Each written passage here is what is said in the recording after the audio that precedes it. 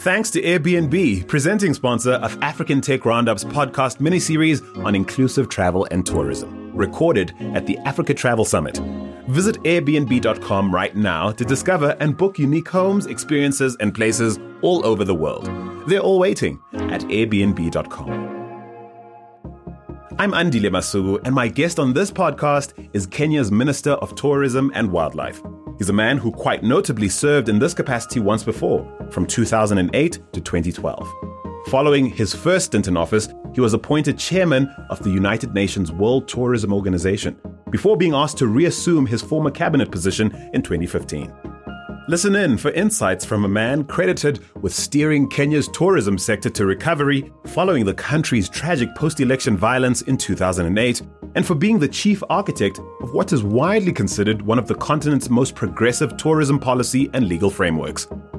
This is an independent African Tech Roundup production. The opinions expressed by me, the host, and those of my guest do not necessarily reflect the opinions of the presenting partner, Airbnb. Hello, my name is Najib Balala. I'm the Minister of Tourism and Wildlife for the Republic of Kenya. Minister, it is a great honor to have you on our podcast. Welcome to the African Tech Roundup.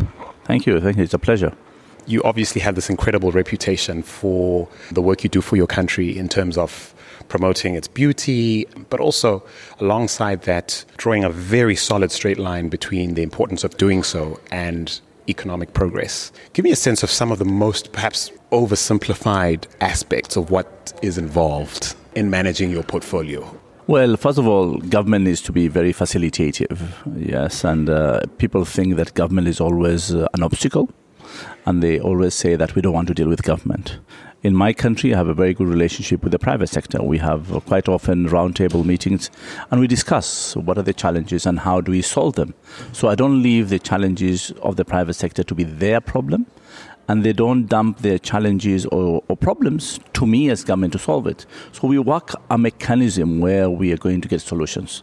Then I become the champion of the sector in government, and also making the private sector to be partners on how we're going to address these issues. That's why we have been very resilient in all the challenges we have gone through, from the bombing to the travel advisories that normally Kenya and Africa gets.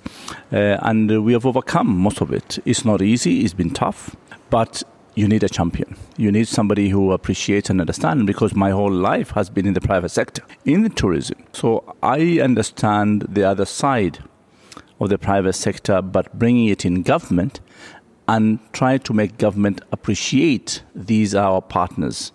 And these are the simple things we have done. And it has brought results. Government also appreciates that we cannot do without the private sector, and they're the engine of growth. So we need to be facilitative rather of regulative. And that is the simple word I can use today. When you look at the private sector and its contribution within the space and its contribution to GDP, give me a sense, for example, for a country like Kenya, what is the space contributing to GDP? First of all, the sector that is the second in our economy is tourism. The first is agriculture, and it's 10% of our GDP is tourism. So our economic growth is about 6%. So you could imagine how much tourism plays in that 6% growth.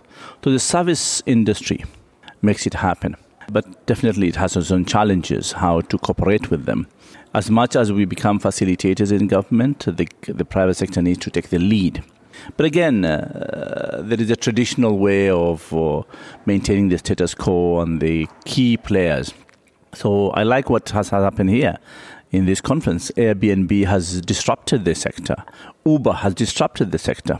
And then we have the digital platforms like TripAdvisor that can now, instead of waiting government to rate hotels, what rate is it or what classification it has, the people themselves evaluate the properties. And these are the disruptions that are good for the sector.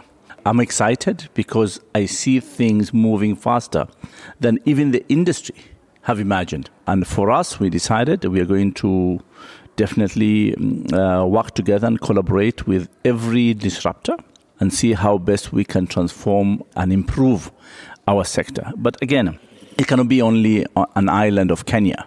It has to be across the continent so that when we benefit, everybody benefits.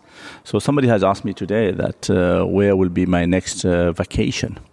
I said my vacation can be anywhere.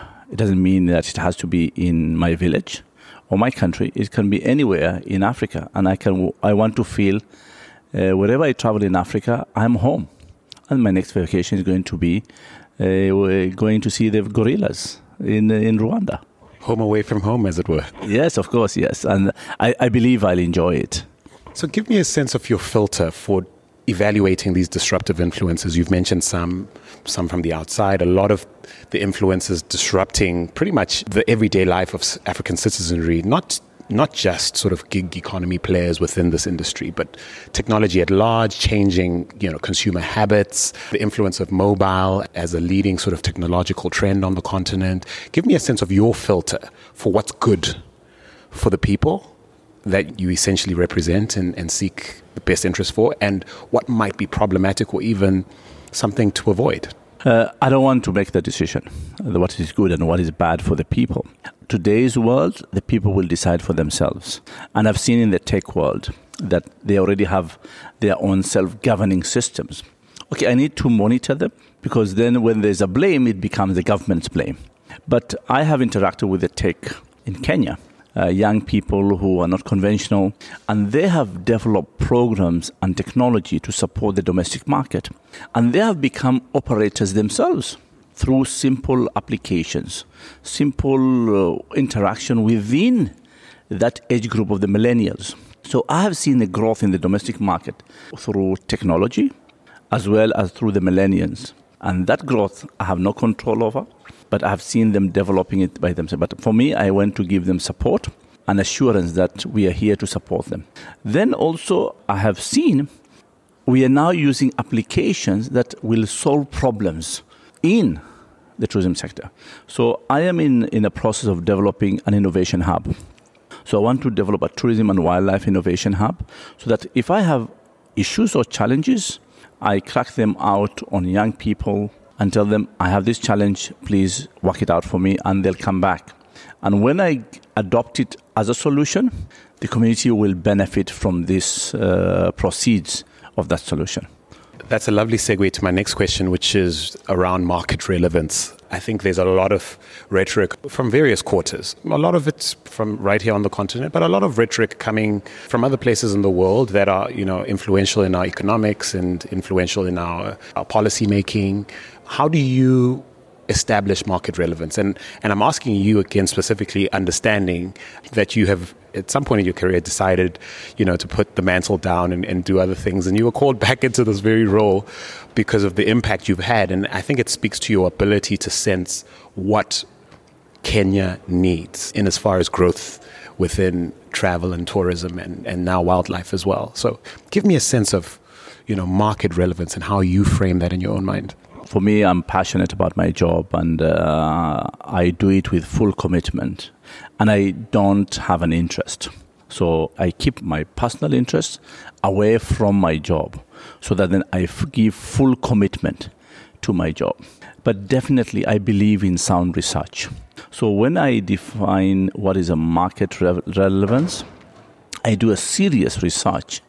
And from that research, then I can make a decision. Then these are the options we have, and how do we develop a strategy to go to that market. So our key markets in Kenya is the United States, Britain, Germany, China, and India. So these are the 5 markets. So we develop then specific strategies to capture this market, because our budgets are always going to be cut every day, going to be small budgets. So how do we utilize our little resources to spread to our key markets without being seen, ignoring the rest of the world? So then this is the decision we make, and so far it has been working. So slowly we are now moving to the conventional way of marketing to the digital way of marketing. So we spend more resources on digital marketing rather of physical marketing. And then the next step, we are trying to have a lean organization that we don't spend much of our money in administering, but in delivering the products to the source markets. We're taking a moment to thank the presenting sponsor for this series, Airbnb. Can you imagine a world without travel? We certainly can't. And that's why at African Tech Roundup, we reckon that the opportunity to travel and experience everything our world has to offer should be something everyone can enjoy. Airbnb happens to think so too.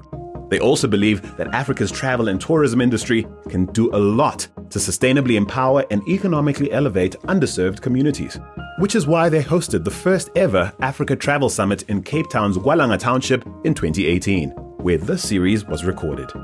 Airbnb can't wait to put you onto millions of unique homes, experiences, and places all over the world. Book now at airbnb.com. And now, let's get back to the conversation. What do you think would need to change wholesale on the African continent for Kenya's biggest tourism market to be the rest of Africa? I think people, they don't know Africa enough. And we need to make sure that the product is on their faces, that this is Africa. And it is not the stigmatization of Africa being one continent, one country, and the image is about poverty and diseases and corruption and wars. No. The image is beyond the traditional image. The traditional image of Zimbabwe, Zambia, Kenya, Tanzania is all about safari. So we are still in that colonial thing. I think we need to go beyond the colonial thinking, that Africa has diverse products, have the people, have culture, have heritage, have beaches, have the safari without any doubt, because we are a large country and we are authentic. But we have beyond the stigmatized and the one image of one continent, one product. This needs to come out. And this is what we are working now with colleagues. Very soon we'll have an African Union Council of Ministers of Tourism discussing this. And Zimbabwe's minister is the chair of that caucus. Shout out to you, Zimbabwe. The lady minister. So she's chair of the caucus. And we in Kenya have accepted to host it. So we can create a platform where we can discuss and negotiate and talk about the continent.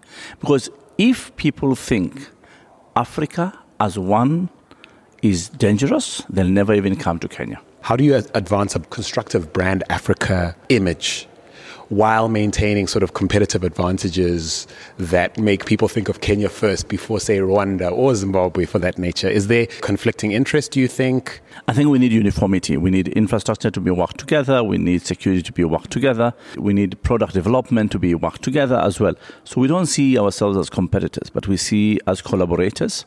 And then if I have clients coming to Zimbabwe, I'm happy for you. It's as if they have come to Kenya. Because if those clients, they don't even come to Zimbabwe, they'll never come to Kenya as well, because the whole image is negative.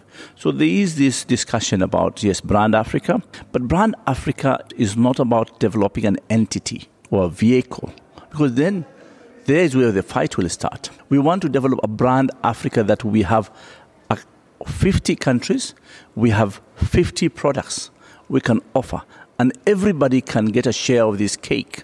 So that is fundamental for us to appreciate. And that discussion in Nairobi next month is crucial, because we want to make people understand and appreciate this is the way we want to go.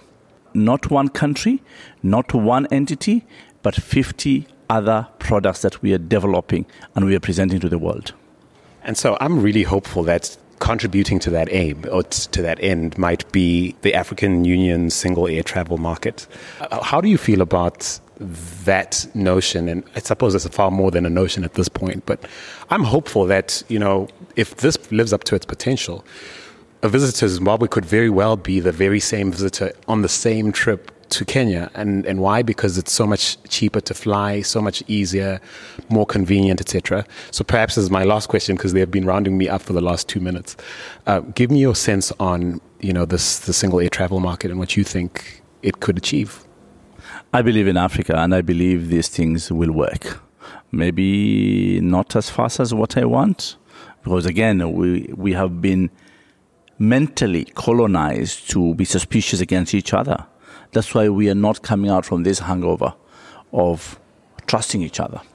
And this one single air travel policy, one single destination, or looking at Africa as one homogeneous. It might not be technically homogeneous, but how do you work together as a team? And I believe it will work, because we have created Kenya, Uganda, and Rwanda, one visa. So we have one visa for 3 countries. Why can't we create one visa for the entire continent? So it'll be easier and cheaper to travel from Kenya, from the beaches of Mombasa, to the wilderness migration, to the source of the Nile, to the gorillas, and then we go down to Cape Town, and then we go to the Okavango Delta, and then look at the desert of Namibia, Kalahari. So all these things, we can do it. But again, at least there's now some good thinking in the Council of Ministers, and we are heading there. I'm optimistic, and I believe my colleagues also are very supportive, and there's a political will this time to get things done. Well, Minister Najib Balala, thank you so much for being on the African Tech Roundup. Thank you. Thank you, Andile. Thank you.